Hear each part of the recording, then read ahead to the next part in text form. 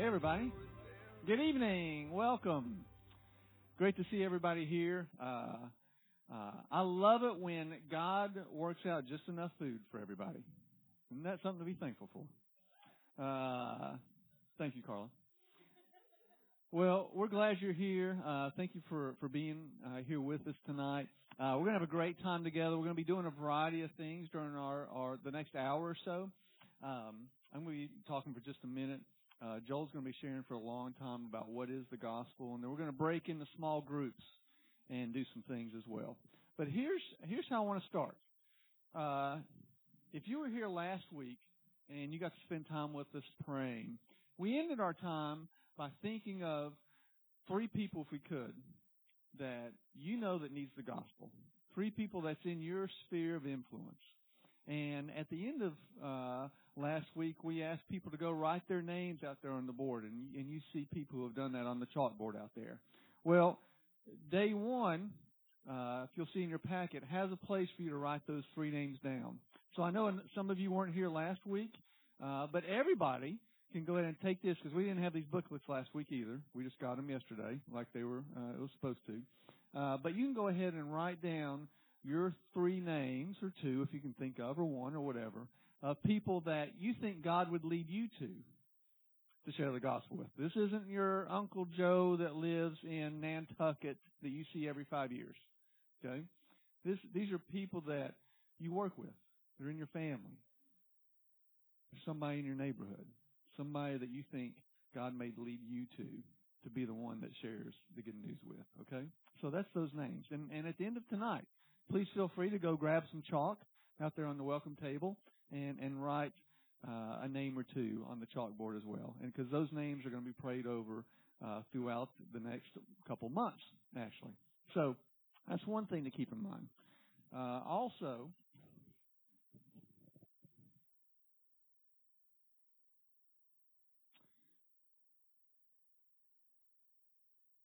day 2. I couldn't read my writing. That's why I was like, well, now what's my note to myself? I can't read that. All right, day 2. This is where we're going to be today. And you'll see there's 2 pages here for day 2. Joel's getting ready to share a little bit. And you'll see on the orange side, the page 4, that's the page to take notes on today. You want to leave this side blank, the white page blank, for what we're going to be doing afterwards, okay? So as Joel's sharing about what the gospel is, just use page 4 to take some notes on for each kind of part of the gospel that he's going to share, God's story. So with that, let's pray, and then you're going to see a short little video, and then Joel's going to come up here and speak. So let's ask God for God's blessing on our night tonight. Dear Lord, we honor you, we worship you, we give thanks to you for your great name, for your great glory, for being a God who reveals stuff. You've revealed your truth. You've revealed your Son to us. You've revealed who you are. And you've revealed that you want us to be a part of sharing your great name and sharing your story with others. And we pray tonight that you'll make your story clear to us through what Joel shares, through our conversations that we have afterwards, that we'll be able to clearly and concisely have the gospel on our tongues so that we can share the hope and the joy that we live with because of what you did for us, so we can share that with others. And I just ask for your blessing, ask for your Spirit to be with us tonight, to work in our minds and our thoughts, to prepare us to hear what we need to hear so that we can be bold and courageous in sharing this gospel with our neighbors and to the nations. In Jesus' name, amen. Let's watch the gospel together for just a couple minutes.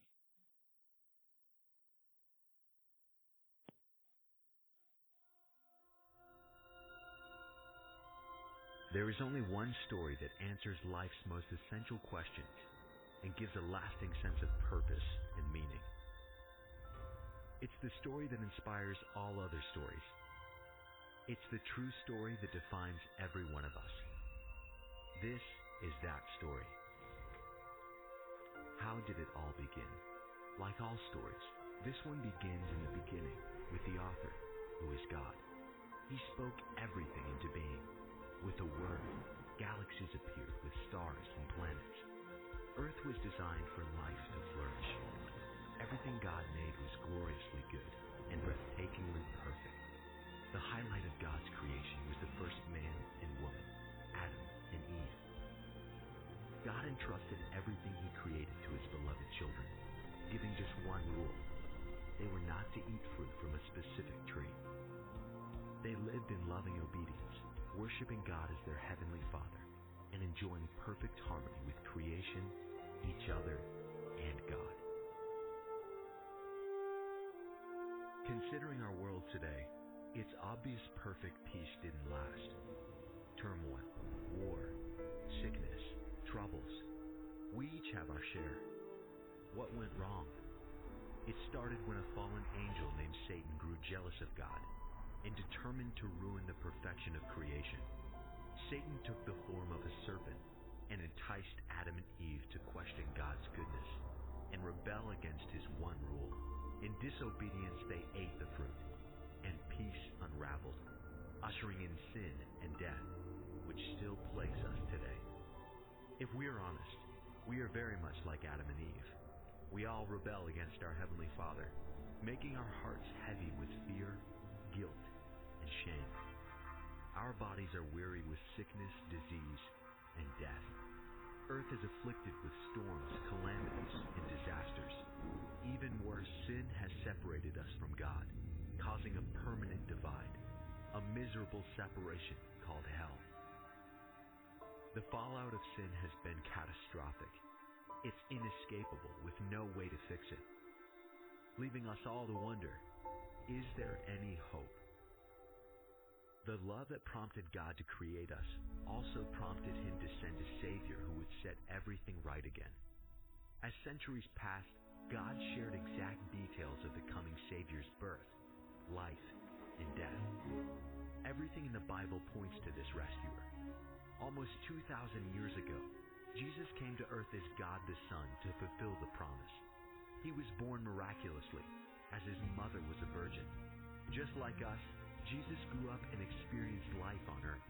But unlike us, Jesus never sinned and always obeyed the Father.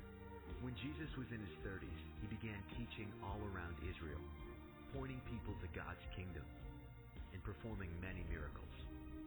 After a few years, He was wrongly accused and sentenced to an agonizing death on a cross. Jesus lovingly gave up His perfect life as a sacrifice to pay for the sins of mankind. He died a perfect death, taking our place, the innocent for the guilty. But the grave couldn't hold Jesus. 3 days later, God brought Jesus to life again.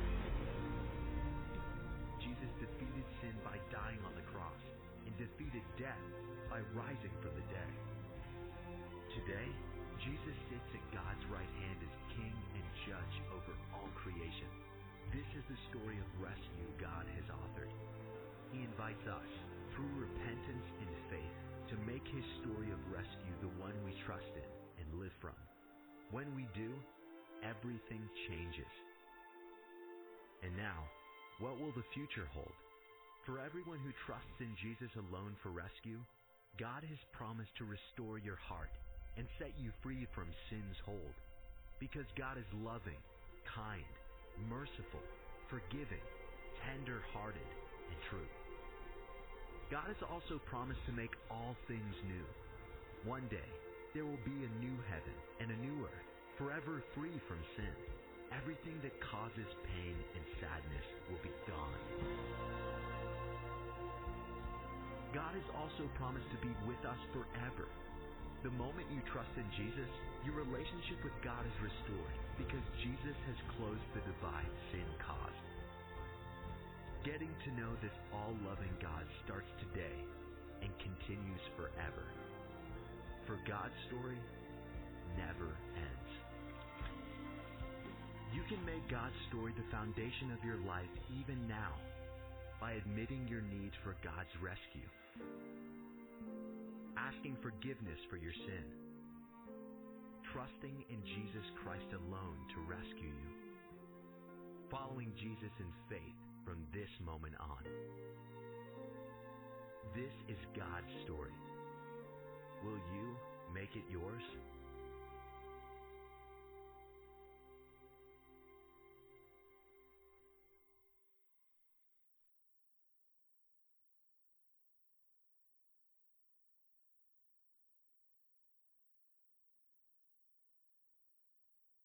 On. Hello. There we go. If you want to check out that video sometime on your own, it's online, just called The Story. You can Google it, or I think it's thestory.org or .com, so you can check that out. Really, really great.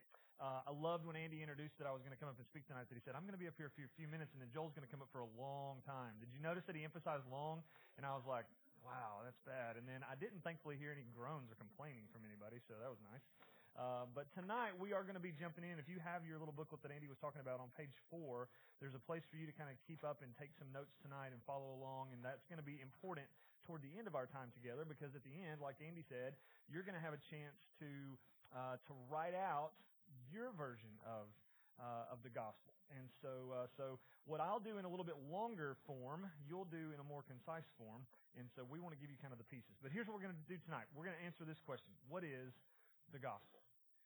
And we need to understand from the beginning that the gospel is not a definition. The gospel is not a Bible verse.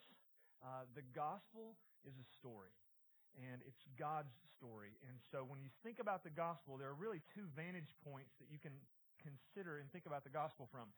The first vantage point is what we might call the gospel from the air. And this is kind of the 30,000 foot view of the gospel story. It's the big picture of looking at all of creation and the brokenness of it all, and what God is doing throughout history to bring everything back together again. So that's kind of the 30,000 foot view of the gospel. But then there's also the gospel on the ground.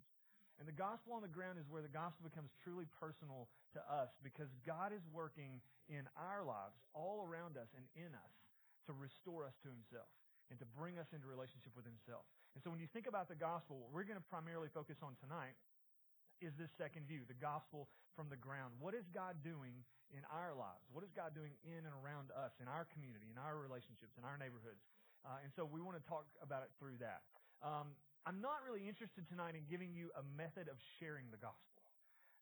Really, when you think about that, maybe some of you have gone through different things where you're like, it's the faith training, or it's the Romans Road method of sharing the gospel, or the 4 spiritual laws, and you've been through these different things where it's like, this is how you tell someone about the gospel. We're not doing tonight where it's like, this is how you share the gospel. Tonight, we really want to give you an overview to say, let's be on the same page about what the gospel is, so that when you have a clear understanding of what the gospel is, you more fully know how to share it, how to talk about it with other people. And so, did my voice just change, or are you guys messing with stuff back there? You're good now? All right, fantastic. And so when we think about this, I want to talk about the gospel from this big picture perspective as God's story of redemptive activity. Now, I said the gospel is not a definition, but definitions really help, right? And so when we think about definitions, it helps give us something that's concise to kind of hold on to. And so one of my favorite definitions of the gospel comes from Tim Keller, and he said this. He said that we are more sinful and flawed in ourselves than we even dare to believe. And yet, we are more loved and accepted in Jesus than we ever dared hope. Right? And so that's a picture of the gospel, and that's setting up the story of the gospel, that we are broken, damaged, messed up, sinful people. And yet, even through all of that, we are more loved than we could ever hope. We're more sinful than we could ever imagine, but we're more loved by God than we could ever hope. And so that's kind of a definition. The most succinct Bible verse you can maybe think of to detail the gospel comes from one we probably all know by heart, and that's John 3:16, right? For God so loved the world that He gave His one and only Son, that whoever would believe in Him wouldn't perish, but would have everlasting life. And so when you think about this definition, and we think about this verse of Scripture, it's things that help us to start on the path of understanding what the gospel is, and it really helps us enter into the story. And so the reason these things are helpful is because it gives us that framework to enter into God's story. So tonight I want us to talk through that. And the story of God, the story of the gospel, includes 5 elements. And you can see them there on the left-hand side of the booklets you have on page 4. But the story includes these 5 elements. And after we talk about them tonight, we're going to move from discussing these elements to move into some smaller groups and start writing out your understanding of the gospel and the narrative of the gospel with these 5 things in mind. And then from there, we're going to break down into just pairs, I believe, is going to be the goal. And we're going to start sharing the gospel. What is the story of God? You're going to share that with somebody else. What is God's story as you kind of put it together? All right, so ready? Here we go. What is the gospel? The gospel is God's story. It's God's story. And it begins and ends with Him. It begins with Him and His creation. And it ends with Him restoring all things to Himself to make it perfect like it was in the beginning. So the gospel is God's story. Psalm chapter 90 verse 2 says, "Before the mountains were born, or you brought forth the whole world from everlasting to everlasting, you are God." Right, so He's before everything else. It's His story. Psalm chapter 90 verse 2 is what we just read. Genesis chapter 1 verse 1. In the beginning, God created the heavens and the earth. Right, so this is from the very first moment. This is the beginning of recorded time. Not the beginning of God, but the beginning of creation as we know it. When God entered into the picture and began creating what we know and brought all of this to life, started the clock ticking of time. God created the heavens and the earth. So God has eternally existed, and He rules over all of His created order. He has ruled from eternity past in heaven, and He rules over His creation of the heavens and the earth since the establishment of time. So Genesis goes on to tell us that when God created, everything was good. In fact, He gets to the end and He says He looks at it and it was very good, right? He created it perfectly. It was impressive what God did. God created everything to be great.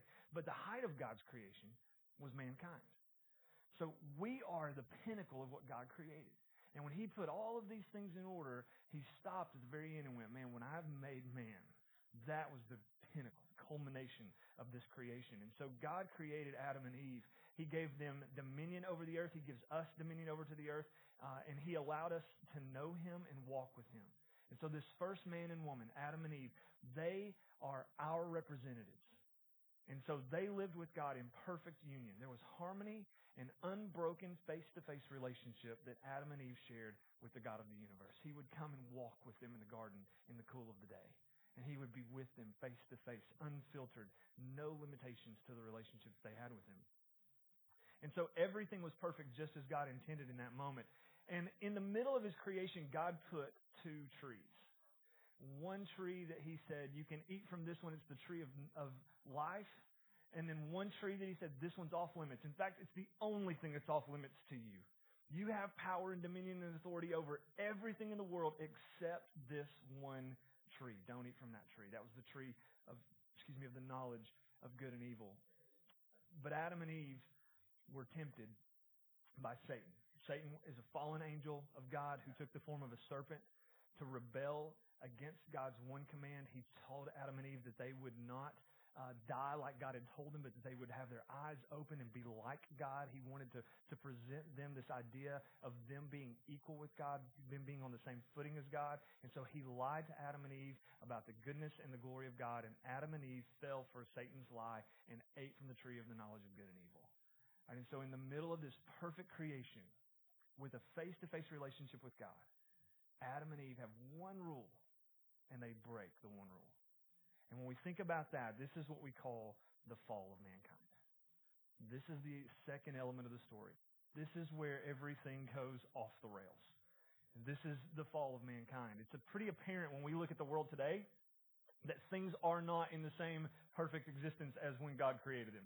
What Adam and Eve experienced with God in the garden is not what we experience today. There's brokenness everywhere. Adam and Eve's sin not only broke their fellowship with God, but the entire world was broken as a result. And so when we think about earthquakes, floods, war, hatred, divorce, pride, and every imaginable evil that comes in the world, it's all a result of sin. It's all a result of Adam and Eve's one choice to rebel against God, to go against His one law. But worst of all, God had given them a consequence for breaking His law. And the consequence was death. It wasn't just being removed from the garden. It wasn't that you don't get to see me face to face anymore. The consequence was death. If you eat from this tree, you'll surely die. Do you remember what Satan told him? You won't die. God knows you'll be like Him. You're not going to die. And the truth is that when they ate of the tree, they didn't immediately just drop dead, right? It wasn't a physical death God was talking about. It was a spiritual death. And the spiritual death results, in the end, with physical death. And so because we're broken spiritually, we also become broken physically. When we tell the story of the gospel, we have to include the fall. We can't skip over right to, okay, God created everything that's good, the world's kind of messed up, but God loves you, He's perfect, He wants to have a relationship with you. We need to explain the fall. We need to have an understanding of the brokenness that exists in our world. We need to have an understanding and knowledge of what happens when we rebel against God. Because without an understanding of our sin, we have no concept of why we need a Savior. If you ever hear people just talk about it and go, well, have you been saved? Have you ever heard that question asked to somebody who has no concept of what Christianity is about? You go, well, have you ever been saved? And it's like, saved from what? What are you talking about? I don't have any gorillas chasing me right now. There's nothing happening that's crazy. I don't see any runaway freight cars coming at me. What do I need to be saved from? And part of what we need to understand as believers in Christ in knowing the gospel and in sharing the gospel is that this idea of talking about the fall, talking about the brokenness of our lives, talking about the sin that comes into our hearts is a big part of what we need to explain so that people understand what's the reason salvation or a Savior is necessary. Why does God go to the point of sending His Son to the earth, we'll get around to in just a minute, to die for us if I don't think I need any kind of salvation, if there's nothing that has happened in my life that would require me to need a Savior? So we need to be able to explain and talk about this idea of the fall, that we are hopelessly sin sick, that everyone on planet Earth has this sin sickness, and that because of the sin sickness, there's death that comes as a result of that. Spiritual death and physical death. In fact, Romans 3:23 says it this way, for all have sinned and fall short of the glory of God. Every last one of us on planet Earth. There's no one here that's going, oh, well, that's a good person. He's never done anything wrong just on the merit of his own goodness. He's great. He's fine with God. Everything's good. No, we've all sinned and fall short of the glory of God. So not only is the world broken because of the effects of sin from a grand scale where the world is broken, earthquakes, tsunamis, fires, storms, all these kinds of things, bacteria, infections, disease, but we're broken. Because of sin, we're broken. And the devastating effect of sin is death in the long run. Then there's no part of our world that sin hasn't impacted. Everything is broken. So here's the question. Well, gosh, then, is there any hope? I mean, if everything's broken and if sin is so devastating, and if the gospel of God is that there's a brokenness in His creation because of a choice to sin against Him, then is there hope? And the answer to that question is yes. And you go back to that definition from Tim Keller, while we're more sinful and broken than we can ever know, we're also more loved than we could ever imagine. And so the answer to the question, is there hope, is yes. At the time of the fall, when men stumbled and fell away from God, when Adam and Eve made that decision, God put into plan, He put His plan into motion to rescue humanity. So this is the next part of the outline, the third element of the story is there's a rescue. There's hope because there's a rescue. God was going to send His champion that would overcome sin. God was going to send Jesus, and so He promised from the very first moment that sin entered the world that a Messiah would come, a Savior, someone who would stomp on the head of the serpent. And so He puts this into motion. He puts His plan to send His champion. And everything in the Bible, Old Testament and New Testament, points to Jesus as the rescuer that the world needs. So because and while we are sinful and broken people, Jesus, who is God the Son, came in the flesh, in the form of a man, and lived a sinless life. Jesus was fully obedient to God the Father. He kept every command, every law. He was right and perfect before God in every way. And as a result of His sinless life, He could be the rescuer that we needed. As a result of His sinless life, He was able to be a sinless sacrifice to pay for our sin and to give us a chance to escape the wrath of God. When you think about this wrath of God, here's the real understanding that we need to be aware of, is that sin has to be punished. Sin has to be punished. There has to be a dealing with the brokenness that exists in our lives. And people don't like to talk about that. We kind of just like to think that, well, God's all loving, and so He's just going to give everybody a free pass. But the truth is that God would not be a righteous, good judge if He didn't deal with sin appropriately. And so sin has to be dealt with. But God doesn't want to punish any of us. That's why He sent the rescuer. That's why He sent Jesus, so that He doesn't have to punish us. Jesus, the sinless one who lived completely right before God, went to the cross on our behalf, on your behalf, on my behalf. He gave the punishment sacrifice that we couldn't pay because He lived the life that we couldn't live. And so this gospel narrative, this story, is about Jesus coming as the rescuer to take that punishment from God that we deserve after living the life that we couldn't live. So 1 Peter chapter 3, verse 18 says, "For Christ also suffered once for sins, the righteous for the unrighteous, to bring you to God." Like, that's why the rescuer came.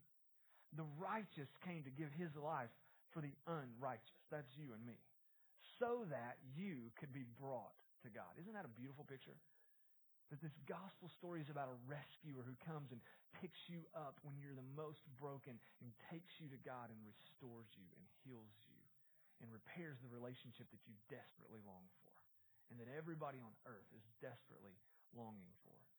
So Jesus died the death that we deserve to pay the penalty we couldn't pay. Galatians chapter 1, verses 3 through 5 says, "Grace and peace to you from God our Father and the Lord Jesus Christ, who gave Himself for our sins to rescue us from the present evil age according to the will of our God and Father, to whom be glory forever and ever. Amen."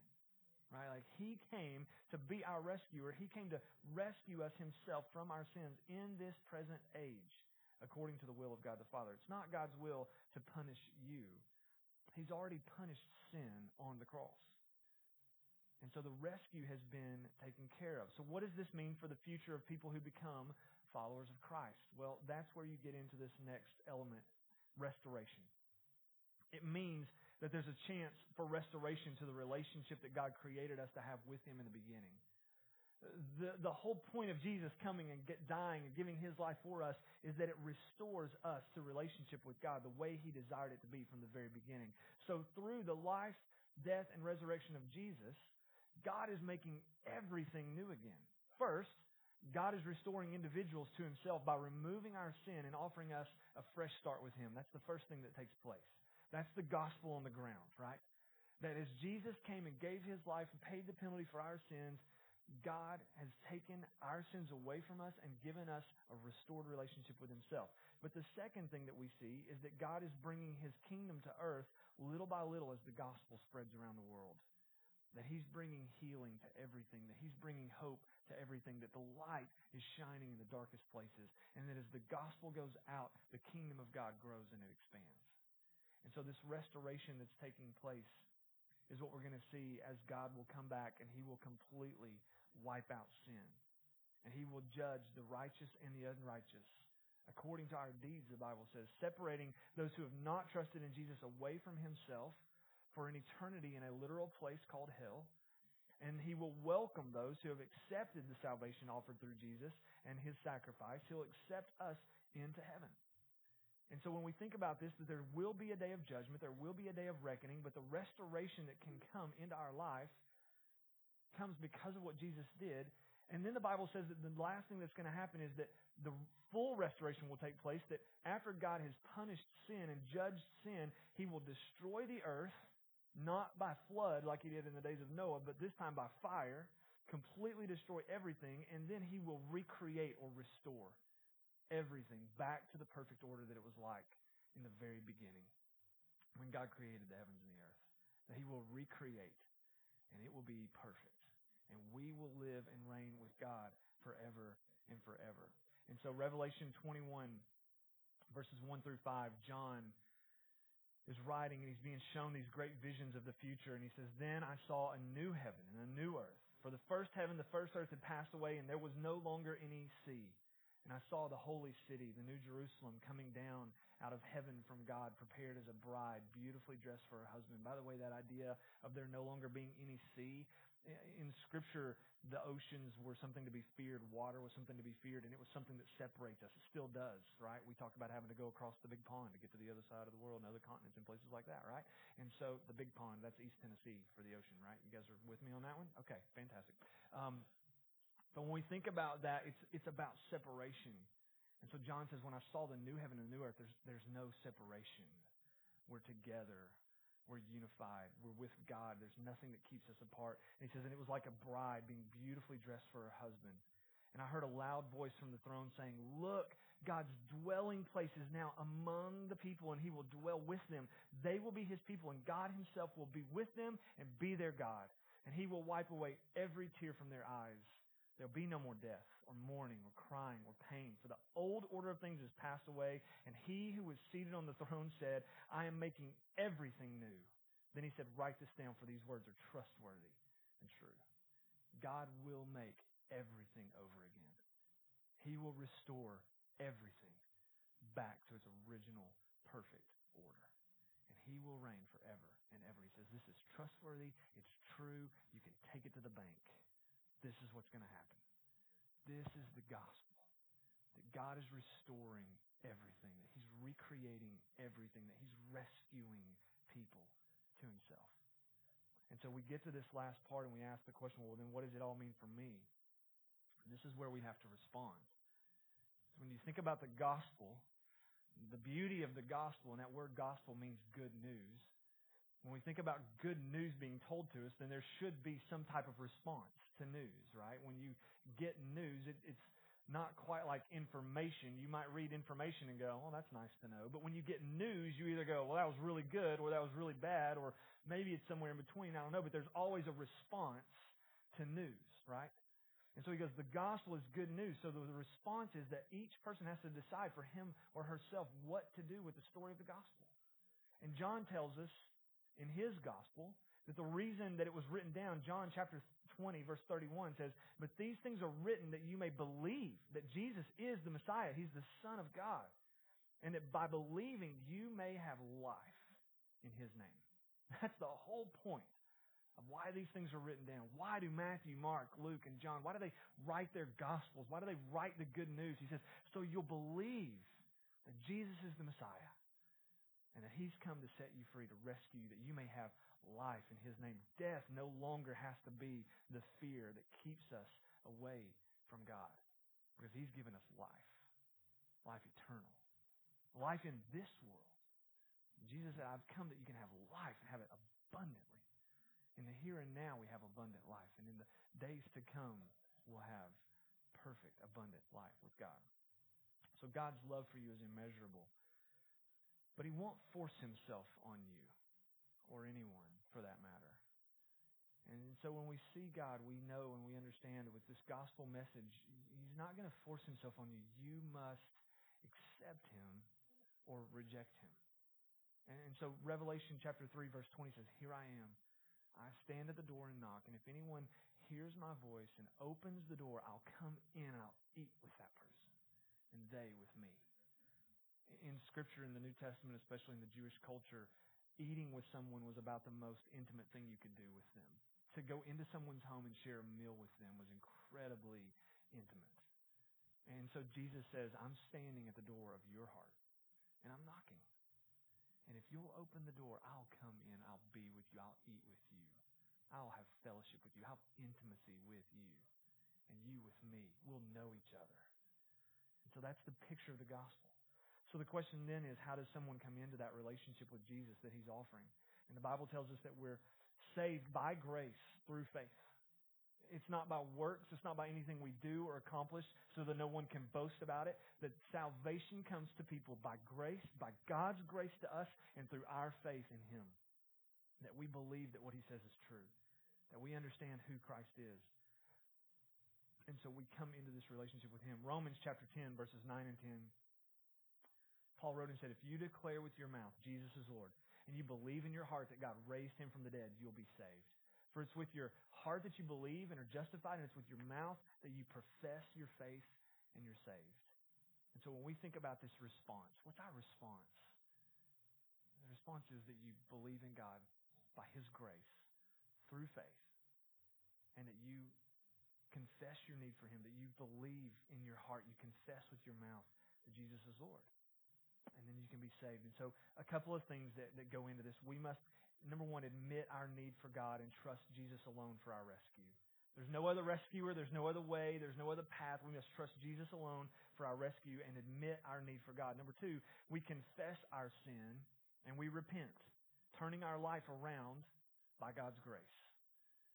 And so that word repent literally means turn around. And so when we come to this awareness, this knowledge that Jesus is the Messiah, that our lives are broken and desperate for a relationship with God because of sin, and Jesus has come to offer us that relationship, then what we do is we step into that relationship and we turn away from everything else we've been pursuing. And we say, I'm going to be pursuing Jesus from now on. Which gets you to the third thing. Follow Jesus, the Lord and the Savior of your life, in faith from this day forward. That it's an everyday following of Jesus. That's what it means to be a disciple. Jesus said, follow me, and I'll make you fishers of men. You come and follow me. Stay with me. It's an everyday walking with Jesus. The gospel. The gospel is the story of God. It's God's story, and He's included us in it. That word gospel, like I said a few minutes ago, means good news. So as Christians, it's important for us to know what the good news is and how to accurately tell other people about it. And it's a story. It's this narrative. Again, it goes back to what we said at the very beginning. The gospel isn't a definition. The gospel is not a Bible verse. The gospel is Jesus. The gospel is God and His work in all of created existence to work out everything from beginning to end to His purposes and according to His will, to restore our lives from the brokenness of sin and to bring us into relationship with the Father through our faith and belief in God the Son, Jesus Christ. And so when you think about the gospel and when you have conversations with people and you want to share your faith in whatever way you do that, right? Whether, again, it's the spiritual laws or the Romans road or however you share your faith with people, the important thing is to know the true gospel, God's story, the big picture. What is God doing? And so having that awareness and knowing these elements that play into it, that God is at work in creation, but men rebelled against Him and fell. But God wasn't happy with that, so He sent a rescuer. And as He rescues us, He restores us, and He restores the world. So then there has to be a response. And as you can get these elements inside of your mind, inside of your heart, and know the story of God, then hopefully, as you have opportunity and as I have opportunity, we begin to earn the right with people to share with them this story. And to let them know what the gospel is, that it's good news. That God is not seeking to condemn us, but to give us life and hope and a future. And so tonight, we're going to give you a few minutes. Andy's going to come back up and give some instructions about what we need to do next and breaking into some groups. And then even later, coming back and getting into pairs to share some of these things so that you can take what you've gained from tonight, hopefully write it down in your own words more succinctly than I will, because you won't have 30 minutes maybe to sit down and explain the gospel to somebody. Maybe you will, but sometimes it's just a matter of going, man, there's not 30 minutes worth of lines on this page, so you've got to do it way more succinct than I do. I got 4 pages of notes. You only get half of one. So we hope that you'll get some opportunities to just work through that, think through that a little bit tonight as we go into that next stage. Let me pray for us, and then Andy will give some more instructions. Heavenly Father, God, we love you so much, and it's only possible for us to love you because you loved us first. Lord, because you weren't content to leave us broken in our sins and to leave us hopeless and destitute, God, because you chose to redeem us and rescue us, we can have hope.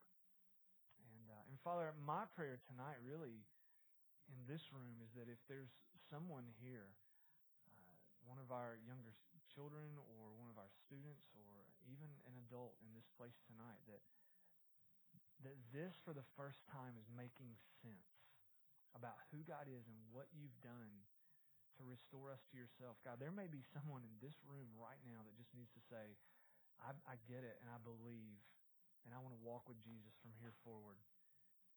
And so I just pray that tonight in the quietness of this moment, that in someone's heart in this room that they would just say, God, I want you to forgive me my sins. And I want to confess with my mouth, you're Lord, you're Savior. I believe in my heart you raised Jesus from the dead, and I want to be saved. I want to be part of your kingdom, and I want to follow you from here on out. And so, God, if there's someone in this place tonight that just senses that need, to respond to you. I pray, Father, that they would do that.